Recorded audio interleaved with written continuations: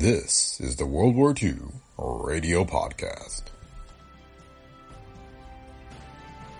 A date which will live in infamy. This is London. We shall fight in the hills. We shall never surrender. Go ahead, Berlin. This is the National Broadcasting Company.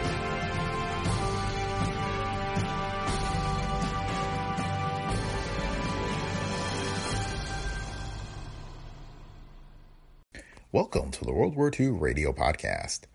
This week we have an episode of America Looks Abroad, the Balkan Situation, hosted by foreign correspondent Robert Arden. It first aired April 9th, 1941.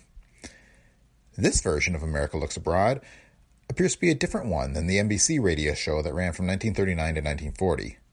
This version of the show was a local edition, airing over KFWB in Los Angeles in 1941 and 1942 under various names and featuring Robert Arden. The World War II Radio Podcast is a Brick Pickle Media production. If you like the show, please leave feedback on Apple Podcasts, Spotify, or wherever you listen. You can also support the show by clicking on the link in the show notes and offering your financial support. Your donations help us to continue to produce the podcast, and thanks to those of you who have already donated. Thanks for listening, and enjoy this week's episode. America Looks Abroad with your foreign correspondent, Robert Arden. Presented each weeknight over these stations by the 12 Southern California offices of Dr. Cowan, the friendly credit dentist, whose main Los Angeles office is over the Owl Drug, 5th and Broadway. And now, by transcription, here is Robert Arden. Good evening. The Balkan situation looks very serious tonight. The fall of Thessaloniki, the important harbor on the Aegean, is liable to prove a very critical handicap to the Greek forces in eastern and central Thrace. As a matter of fact, the Nazi thrust to Thessaloniki seems to have cut off entirely the valiant Greek troops which, according to the latest communiques, are still holding out on the mountain ranges along the Bulgarian border against terrific Nazi assaults. Now, if the Nazis can widen the gap and push further to the west, the Greek armies in eastern Thrace will undoubtedly be forced to surrender. And, quite candidly, that would be a hard blow, because it has been announced by Athens that the vital Rhodope defenses had been manned with the heroic soldiers from Albania. Now, another very dangerous move has been made by Nazi columns in central Serbia. After occupying the former Serbian capital of Niš, the Nazi mechanized divisions pushed on southward and joined their advance columns at Skopje. A new drive was started almost immediately from there, and that drive, according to a communique released by Berlin, carried the Nazi forces beyond Prilep and Tetovo, two small but strategic towns in south-central Serbia. Tetovo is only about 20 miles east of the Albanian border. And last night, German authorities stated that a junction has already been established between the Nazi and fascist forces. That, if true, would be perhaps the most serious and damaging blow to the Allied defense lines, inasmuch as it would isolate Yugoslavia. If the connection between Greece and Yugoslavia should be severed, it would mean that an eventual collapse of Yugoslavia is only a question of a short time. The Yugoslavs, heroic though the individual soldier may be, have no modern war equipment that would enable them to make a successful stand against the Nazi juggernaut. All tanks, munitions, bombs, and planes to be used against the Nazi aggression must be sent to Yugoslavia from Greece. If that lifeline is cut, resistance becomes impossible. Of course, it can be anticipated that many of the Serbian contingents would retire into the rugged mountains and in all probability keep up a continued guerrilla warfare against the Nazis. But that, at best, would be annoying and perhaps even costly in human lives to the Nazis. But it would hardly change the ultimate outcome. The report of the junction with the fascist forces, however, emanated from Berlin only. It has not been confirmed by either Rome, Athens, or London. On the contrary, the Yugoslav legation in Athens issued a communique to the effect that Yugoslav forces are steadily advancing in Albania, that they have crossed the Dren River, and are well on their way to central Albania.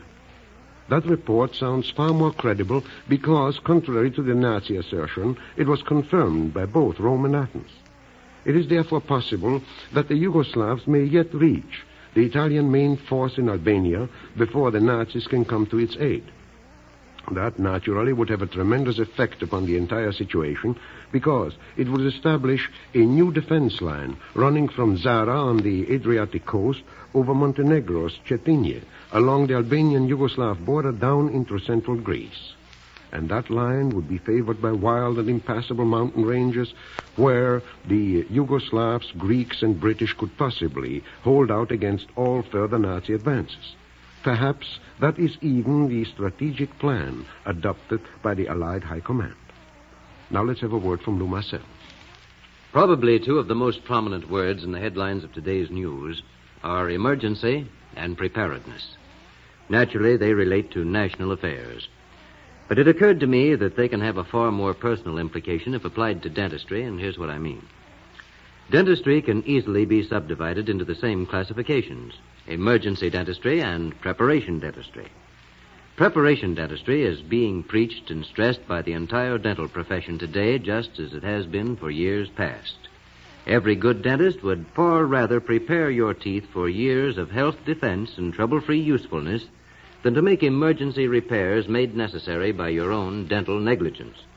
At least this is the choice of Dr. Cowan, the friendly credit dentist, and this choice is obvious in the amount of advertising that Dr. Cowan sponsors, simply in an effort to urge you to have your teeth cared for regularly. Undoubtedly, the dentist's work would be simpler if his only tasks were to pull your teeth and replace them with artificial dentures. That would be a highly specialized and relatively simple work. But no conscientious dentist would care to take this easy way out. His interest is always to preserve your natural teeth for the greatest possible length of time. It's true enough that today's artificial dentures of transparent material are remarkable in point of comfort, economy, service, and appearance. But just the same, Dr. Cowan prefers his policy of never extracting a natural tooth that can be saved. Better have your teeth checked over now. The main Dr. Cowan Friendly Credit Dental office is over the Owl Drug, 5th and Broadway in downtown Los Angeles. Now back to Robert Arden. It may not be very long before it will become clear whether this is the plan of the Allied High Command or not. The Nazis, apparently, are now moving on two fronts towards central Greece, the region of Mount Olympus, the home of the Greek gods. There, the British expeditionary forces and the Greek armies are said to have occupied defense positions carefully selected by the Allied High Command. The Nazi communique mentioned that within 24 hours, Nazi advance forces are expected to come to grips with the British troops for the first time since the campaign in the Low Countries. What is going to happen there, nobody knows. General Wavell is in command, and he's an able strategist. He may have an ace or two up his sleeve. The most astounding phenomenon of the Balkan Blitz, however, is the almost miraculous speed with which the Nazis follow up their advances. It is said by Athens and Belgrade that all Nazi successes in southern Serbia and Greece were bought at a terrific price in human lives. There seems to be just that chance that the Nazis, whose total strength on the Balkans is reportedly not more than 25 divisions, or about 500,000 men, will begin to feel these losses when they meet with determined and perhaps equally well mechanized resistance. However, if the British fail to halt the Nazi drive, it will perhaps be the greatest disaster of the present war. In that particular region, there is no avenue of escape open to retreating forces. The British High Command must know that. And for that reason, I assume that resistance will be offered there, resistance of a kind that can stop the Nazi steamroller. On the East African front, the sea base of Massawa finally was taken by the British forces. This event, although it means but little because of the Italian weakness there, may still gain great importance since the British will now be able to transfer part of the forces to North Africa, where the combined Nazi-fascist forces are coming dangerously close again to the Egyptian border. Derna, the Cyrenaican base taken by the British more than 2 months ago, was recaptured by Axis forces today, and that reestablishes almost the status quo of 2 months ago, when the Italians were inside Egypt's borders before General Wavell's historic counteroffensive nearly wrote finish to fascism inside and outside of Italy. Prime Minister Winston Churchill voiced his apprehension and his concern over the African situation before the British House of Commons today when he said, and I quote, "Now that the Germans are using their armored forces in Cyrenaica, we must expect much and hard fighting, not only in defense of Cyrenaica, but in defense of Egypt." This brings back to mind the fact that a two-pronged attack on the Suez Canal had been an accepted Axis strategy long before open warfare actually broke out. The Nazis were scheduled to advance through the Balkans, cross the Dardanelles, and come through Asia Minor, while the fascists were slated to attack from Libya and the Cyrenaica. Last year's Italian advance into Egypt was halted because Hitler at that time was not ready for a Balkan move. Now, because of some strange and very mysterious, well, let's say coincidences, Hitler is advancing on the Balkans while other Nazi forces have taken over North Africa and are threatening to make the old plan now a reality. Now, here is Lou Marcel with another word for you. Ladies and gentlemen, Mr. Robert Arden has had many years of service as foreign correspondent in Europe, a fact which enables him to speak of the places and peoples, the causes and effects of the present world struggle with great insight and indisputable authority. For his distinguished public service as news analyst and radio commentator on foreign affairs, he was honored by the American Academy of Public Affairs with its coveted 1940 award. Under the auspices of the American Academy of Public Affairs, Mr. Arden will present a series of 3 lectures on timely subjects with particular consideration of current events. The first lecture of the series will be held Wednesday, April 16th at 8:30 p.m. at the Film Art Theater at 1228 North Vine Street in Hollywood. Mr. Arden is going to discuss the ideology of totalitarianism. 1 week later, on Wednesday, April 23rd, the subject will be Democracy in a Changing World. And the last subject of the series on Wednesday, April 30th, will be What Comes After This War. After each lecture, an open forum will be conducted. For reservations and further information, write or telephone the American Academy, and the phone number is Hollywood 5182, or the Ted Lesser Agency. Phone Crestview 61442. I'll repeat those numbers. The American Academy, Hollywood 5182, the Ted Lesser Agency, Crestview 61442. Seats may be reserved for one or all 3 lectures in advance. Once again, we return you to Robert Arden. How much this present Balkan success means to Hitler and what he is planning to do with it is indicated by 2 incidents which, in all probability, will not make the headlines of our newspapers. According to reliable reports from Budapest, Nazi Germany is now moving numerous torpedo boats into the Black Sea from Danube ports. These boats are destined to counteract the British control of the Aegean Sea. In addition, dismantled submarines are being shipped by rail from Germany to Bulgaria.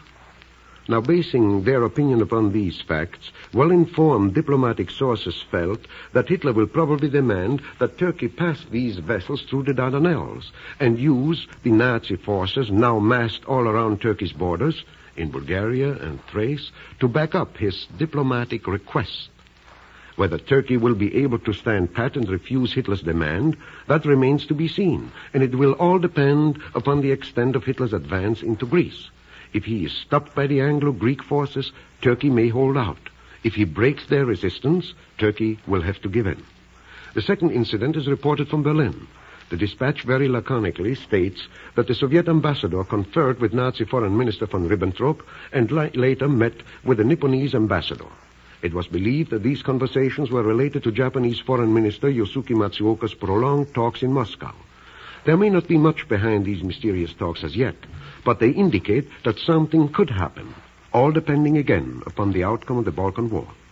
Mr. Churchill openly warned Russia today by stating that there are many signs of a Nazi attempt to secure a granary in the Ukraine and oil fields in the Russian Caucasus.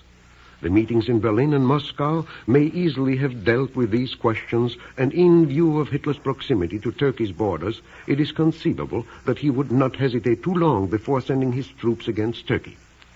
They are now favored by their own strong momentum, which might easily carry them across the narrow strip of land which is European Turkey. Au revoir. Each evening, Monday through Friday at 7:45, America Looks Abroad with your foreign correspondent, Robert Arden. A radio feature presented over these stations by Dr. Cowan, the friendly credit dentist, whose offices are located in 12 communities from Ventura to San Diego, including Long Beach, opposite Bufham's Broadway at Pine, East Los Angeles, Whittier, the corner of Kern.